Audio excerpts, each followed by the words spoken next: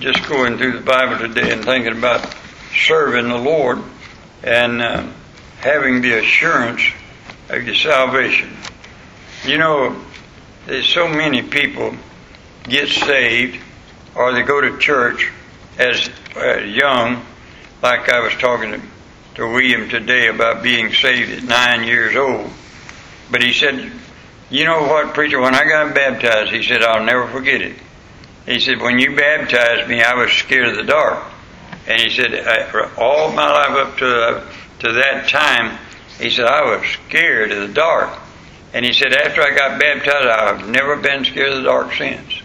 And I never, what a blessing that was just to hear him talk about it.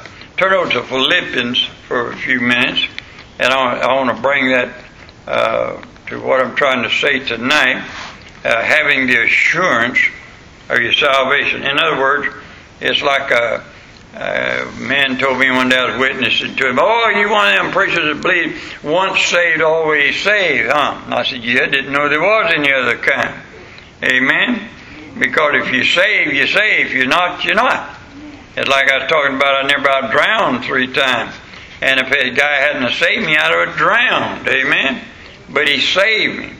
And so you're either saved or you're not. Now, taking Philippians chapter 1, I'd like to begin reading verse 1. Paul and Timotheus, the servants of Jesus Christ, to all the saints in Christ, in Christ Jesus, which are at Philippi, with the bishops and deacons. Grace be unto you, and peace, from God our Father, and from the Lord Jesus Christ. If you go through the Bible, you'll find that that statement is always the same. God never changed it. He never turned it around backwards. Notice what it says in verse 2. Grace be unto you, and peace. First grace, and then peace, from God our Father, and from the Lord Jesus Christ. I thank my God upon every remembrance of you, always in every prayer of mine, for you all, making requests with joy, for your fellowship in the gospel from the first day until now, being confident of this very thing, that he which has begun a good work in you will perform it unto the day of Jesus Christ. Even as it is meet for me to think this of you all, because I have you in my heart, inasmuch as both in my bonds and in the events and confirmation of the gospel, you all are partakers of my grace. Father, bless us tonight as we study thy word together. We need a blessing from you. And here's some of the greatest verses in all the Bible that keeps us in the blessings. We ask you now in Jesus' name. As I was going through these verses, if you'll turn over to 2 Timothy chapter 1, look at verse 12. For the which cause I also suffer these things. Nevertheless, I am not ashamed, for I know whom I have believed, and am persuaded that he is able to keep that which I have committed unto him against that day. Now that's assurance. Notice it again, because this is a verse right after I got saved that helped me know that I was saved forever. The middle part of that verse says, for I know whom I have believed, and am persuaded that he is able to keep that which I have committed unto him against that day. Salvation is like I've been trying to tell people about when you're leading somebody to Christ, you don't just get people just to say a few words. That's not what it is. It's a commitment to the Lord Jesus Christ. I committed my soul to the Lord Jesus for safekeeping. That's salvation. Amen. Now, how you do it, the Bible says, call upon the name of the Lord, and thou shalt be saved. That's true. But that's a commitment to the Lord of my soul. Lord, here's my soul. I commit it to you for safekeeping against that day, and that day is a great day of the Lord. Now, first of all, there is a great difference between eternal security and assurance of salvation. And I believe no child of God will ever do anything beneficial for the cause of Christ until he has the assurance of his salvation. The difference in eternal security and assurance, number one, eternal security This has nothing to do with feelings. Now, I want you to get this. I had feelings, thank God for them. Amen? I don't know anybody that truly gets saved that don't have some kind of feeling about when they get saved. But security of the believer has nothing to do with feelings. Eternal security rests upon certain established and sure facts. Jesus died for my sins. That's a fact. And that's been established. Eternal security depends upon God's faithfulness, not ours. Notice what the Bible said here. I've committed unto the Lord Jesus Christ. I committed to Him because He's faithful. And He's never lost a case. For instance, George Washington was the President of our United States. Although we were not there to experience his inauguration, the fact is he was President. Now history says he was. That's a fact. Now my Bible and also human history tells us that somebody unusual died on the cross some 2,000 years ago. He was born in a manger. He came in this world, virgin born. That's a fact. That's history. Amen? Eternal security rests upon what God says then, not what we have experienced. God's Word says in 1 John 5 verse 12, He that had the Son had life, and he that had not the Son had not life. Eternal security does not rest upon feelings. It rests upon the Bible, God's Word. Now, such as Romans chapter 8 verse 1. There is therefore now. God always puts the words where He wants them. Watch this. There is therefore now no condemnation of them which are in Christ Jesus. It does not say there is therefore when I get to heaven no condemnation. It says right now. When you receive Christ, there is no condemnation in you. Romans 8 verse 33. Who shall lay anything to charge of God's elect? It is God that justifies. You can accuse me, I can accuse you. If we walk around and watch everybody every day of our life, you'll find something wrong with me and I'll find something wrong with you. And we can accuse one another. But the Bible says, who shall lay anything to charge of God's elect? Why? Because it's God that justifies, not me, not you. Romans 8 verse 34.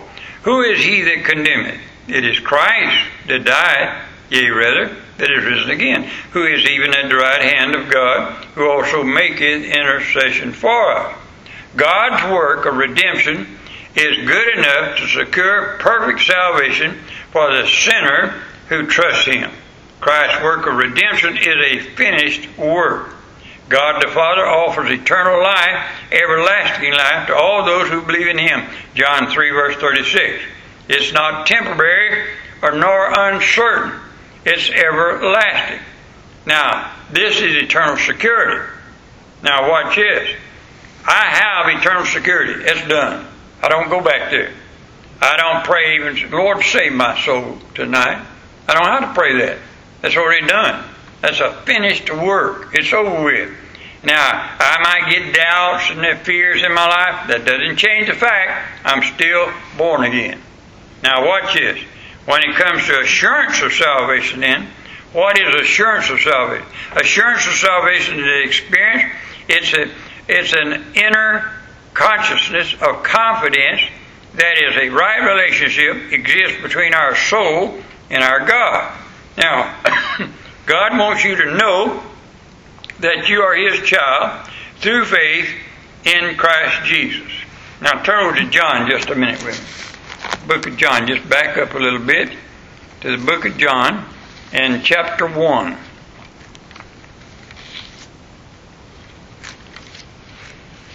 John chapter 1, and I want to look at two verses, verse 12 and verse 13. But as many received Him, to them gave He power to become the sons of God, even to them that believe on His name, which were born not of blood, nor the will of the flesh, nor the will of man, but of God. Now, somebody said, I believed in Jesus, and so I did a work. I did it myself. I believed in Jesus. No, look at verse 12 again, and you'll see this is only by grace. But as many received Him, to them gave He power. Amen? God even gave you the power to believe. Now, so when it comes to assurance of salvation, it's never pleasing to the Lord for any child of God to have doubt and lack assurance. Our salvation is not, I hope so, or maybe, or perhaps. It's a no-so salvation. I know in whom I have believed. Now, going a little step further, salvation is always everlasting or eternal life. It is not temporary or conditional on our part. It's not what you do after you're saved that keeps you saved. It's what Jesus has done for you. Go with me to 1 John. Now, I read these verses to myself many times, but I love to read them to people that are saved and have doubts and things going on in their mind. But in 1 John chapter 5, look at verse 13 and verse 14. These things have I written unto you that believe on the name of the Son of God, that you may know that you have eternal life, and that you may believe on the name of the Son of God. And this is the confidence that we have in Him, that if we ask anything according to His will, He heareth us. Now, you take Hebrews chapter 10, verse 22, Hebrews 10, 14 through 23, you read all those verses together, and what he's saying here in the book of 1 John, not just the book of 1 John was written that we may know, but all the Bible is written. In other words, when I read the story of David, what's he talking about? He's talking about salvation. And you read the book of read the story of Adam, he's talking about salvation. Everything in the Bible has to do with salvation of a sinner's soul. And so God said, I wrote all these things that you may know. The other night I was sitting just by myself in the living room watching a ball game, and I got a hold of my Bible. I turned off the ball game. I began to read David killing the giant all over again. And then I followed him up, and his boys killed the other giants. He killed all the family of the giants. And I was reading that, and it just made goosebumps all over me.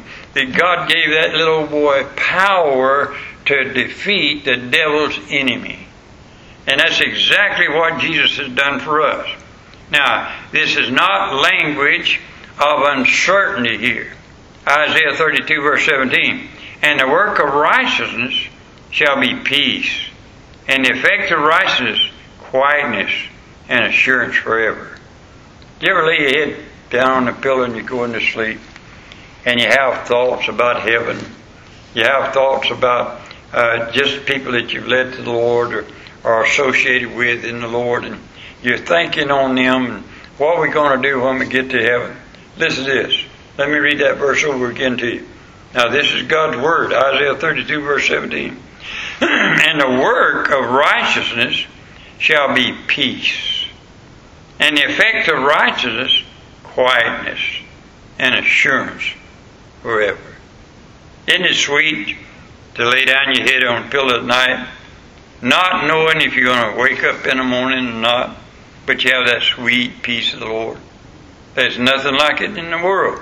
This is not man's righteousness, but it is the righteousness of God revealed in the gospel. It is the righteousness of Christ. God wants us to come to the place Paul came to in 2 Timothy chapter 1 and verse 12. For I know in whom I have believed, and am persuaded that he is able to keep that which I committed unto him against that day. This is the so great salvation Paul spoke of. Paul often spoke of so great salvation. God wants us to enjoy our salvation, not just hold on to the end. Now, my daddy always used to say to me, hold out to the end, you'll be saved. And I said, yeah, I know the Bible says that. Amen. But that's during the tribulation period. That has nothing to do with your salvation. That's holding out to the end of the tribulation period. Going through the devil's wars and things. And there are going to be some that get saved during that time that come right on through it. God tells us that. And that has to do with holding out to the end. You don't hold out to the end. God holds you out. Let me show you what I'm talking about. Look at John chapter 10. Some of the most precious verses in the Bible when it comes to assurance of salvation. Verse 26. But ye believe not, because you are not of my sheep, as I said unto you. My sheep hear my voice, and I know them, and they follow me. And I give unto them eternal life, and they shall never perish. Neither shall any man pluck them out of my hand. My Father, which gave them me, is greater than all, and no man is able to pluck them out of my Father's hand. I and my Father are one. Now, how anybody can read those verses and think you can lose your salvation is beyond my reason. Now, listen to it. There are several reasons why people do not have assurance of salvation. Some make profession of faith in Christ just for a fire escape. And what I mean by that, the gospel is accepted, changes lives, but I've seen many a person, they just don't want to go to hell. And they'll pray a prayer and think that that's going to get them to heaven, just praying some prayer. Now, let me give you something. They accept Christ as the Savior. They know He is the Savior, and they just want to accept Him as a fire escape. Now, if you'll notice something, Paul says here, in much assurance, in 1 Thessalonians 1 and verse 5. So, some make profession of faith in Christ just for keep going to hell, and they doubt their salvation. Unconfessed sins robs one of salvation. 1 John 1, verse 6 and 7. We make God a liar if we say we're not sin. And that's little foxes spoiling the vine. Little sin, so-called, rob of our assurance. It's like I told you, this one lady called me every once in a while, and she's a Christian. She'll let out a cuss word right in the middle. Oh, that's just a little white lie, or just... Yeah, excuse my French. That's what she said. Excuse my French. I told her one day, no, that's not French. Amen. That's cussing. Any way you want to go. And what she's got so used to saying those things is just in a conversation, it just flows out of her. Now, listen to me very carefully. Those little foxes spoil the vine. If you do the little things, it leads to more things. And you'll lose the assurance of your salvation. You know what gives me an assurance of myself? If I slip up and get mad, and I do often, and when I get mad, the Holy Spirit says, don't you do that. You behave yourself. If I say something that I ought not to say, the Holy Spirit said, don't you do that. You're a child of God. I have the witness of the Holy Spirit in me, and I confess that immediately. Say, Lord, please forgive me. I didn't mean to do that. Amen? And forgive me that. Now, if you do that, then you keep your assurance of salvation. But if you just go right on and do it over and over, that'll rob you of your assurance. Some rely on their infant baptism. Parents having been baptized as a baby, believing baptism washes their sins away. I asked the young fellow that I was dealing with this morning, I said, do you know what baptism is? He said, yeah. You get in that pool up burning, wash your sins away. I said, you ain't got enough dirt on you to wash off of you. Amen. That water can't wash your sins away. And I explained, I said, let's go back over it now. I want you to see something. The Bible doesn't say one thing about that water wash your sins away. And so I never will forget to preach up in Jacksonville one time. A lady came and said, called him and said, do you do infant baptism? And he said, if they're qualified, I do. And he said, you bring your baby and we'll see if it's qualified. So she brought her baby to church, and he said, let me ask you a simple question. Can your baby believe? She said, well, no, he's too young to be to believe. Then he said, you're disqualified. Amen? There's qualifications of being baptized. And the first qualification of being baptized, do you believe in the Lord Jesus Christ as your Savior? And so, when it comes to infant baptism, and get this, you cannot believe the number of people that when you talk to them about being saved, that's where the Catholics are so hard to lead to the Lord. and saving faith, because they remember that they went through catechism, they went as a little baby, and they were sprinkled when they were a child, and they were taught that that saved their soul, to wash their sins away. That's nowhere you will not find one record of baptisms of babies in the Bible. Not one. There's not a baby in the Bible that was baptized for salvation. So here's what I'm saying. These things, if you practice them, that we just went over, it'll cause you to not have that assurance. You'll get doubts in your mind. So what you do, don't do it. Don't let the devil come in and start talking to you and say, put doubts in your, how the assurance. Eternal security depends on God. Amen? My eternal security depends on God. He saved my soul. But my assurance of salvation depends on part on me. If I keep on practicing little sins, little foxes nip at the grapes all the time, and it gets more things and more things in my life, and after a while you'll get to the place you'll wonder if you ever saved or not. And I've dealt with people that's been there. And I've seen them come back to the Lord when they realized why they lost the assurance of salvation. They didn't lose their salvation. They just lost the assurance of their salvation. I had I forgot now, a lady that used to come for years. And she come forward one Sunday, she said, "Preacher, I don't think I'm saved." And I said, "Well, for goodness sake, what makes you think so?" Because she's a faithful member of the church, always here and involved in church. And she said, "Well, I just doubt my salvation." I said, "Go over it with me, please. Do you remember somebody sitting down with a Bible and showing you how you know in the Scripture you're saved?"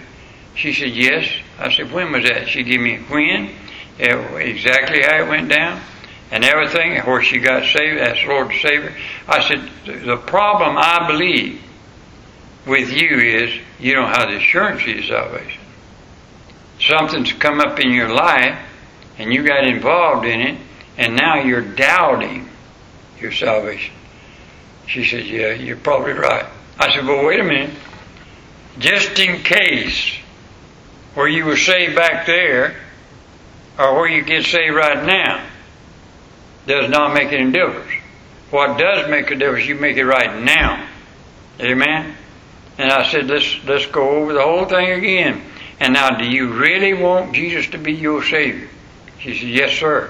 And she prayed and asked the Lord to save her. Now, where she got saved there, or where she got saved way back there, makes no difference. She is now. Amen? But living in that distance between the two, of never going to bed, never resting, always doubting, always in fear of meeting a live God, I ain't going to live there. I settled that. Amen?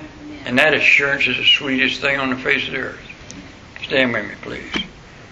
Father, I ask in Jesus' name that you'll bless us as your people, that we can rejoice that you do the saving, but you also do the keeping. And Father, I pray that you'll help us remember that when we're going through hard times. Bless your people, I pray tonight in Jesus' name. Amen. Let's sing something. I want to sing one more. I had 229, but All right, 229. I like that one. Everybody sing page 229. This world is not my home, I'm just a passing through. My treasures are laid up somewhere beyond the blue. The angels beckon me from heaven's open door, and I can't feel at home in this world anymore. Oh Lord, you know I have no friend like you. If heaven's not my home, then Lord, what would I do? The angels beckon me from heaven's open door, and I can't feel at home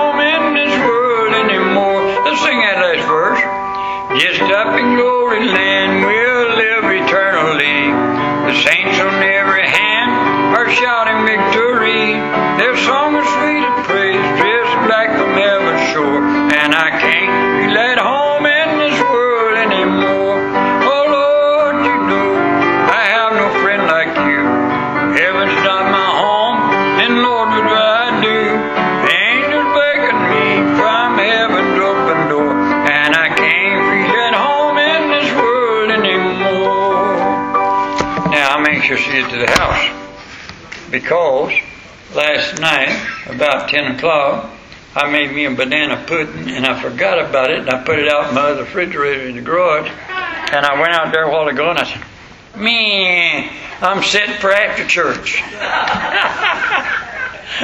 And God's good. Father, go with us on our way home. Watch over us. In Jesus' name we pray. Amen. Thank you for being here.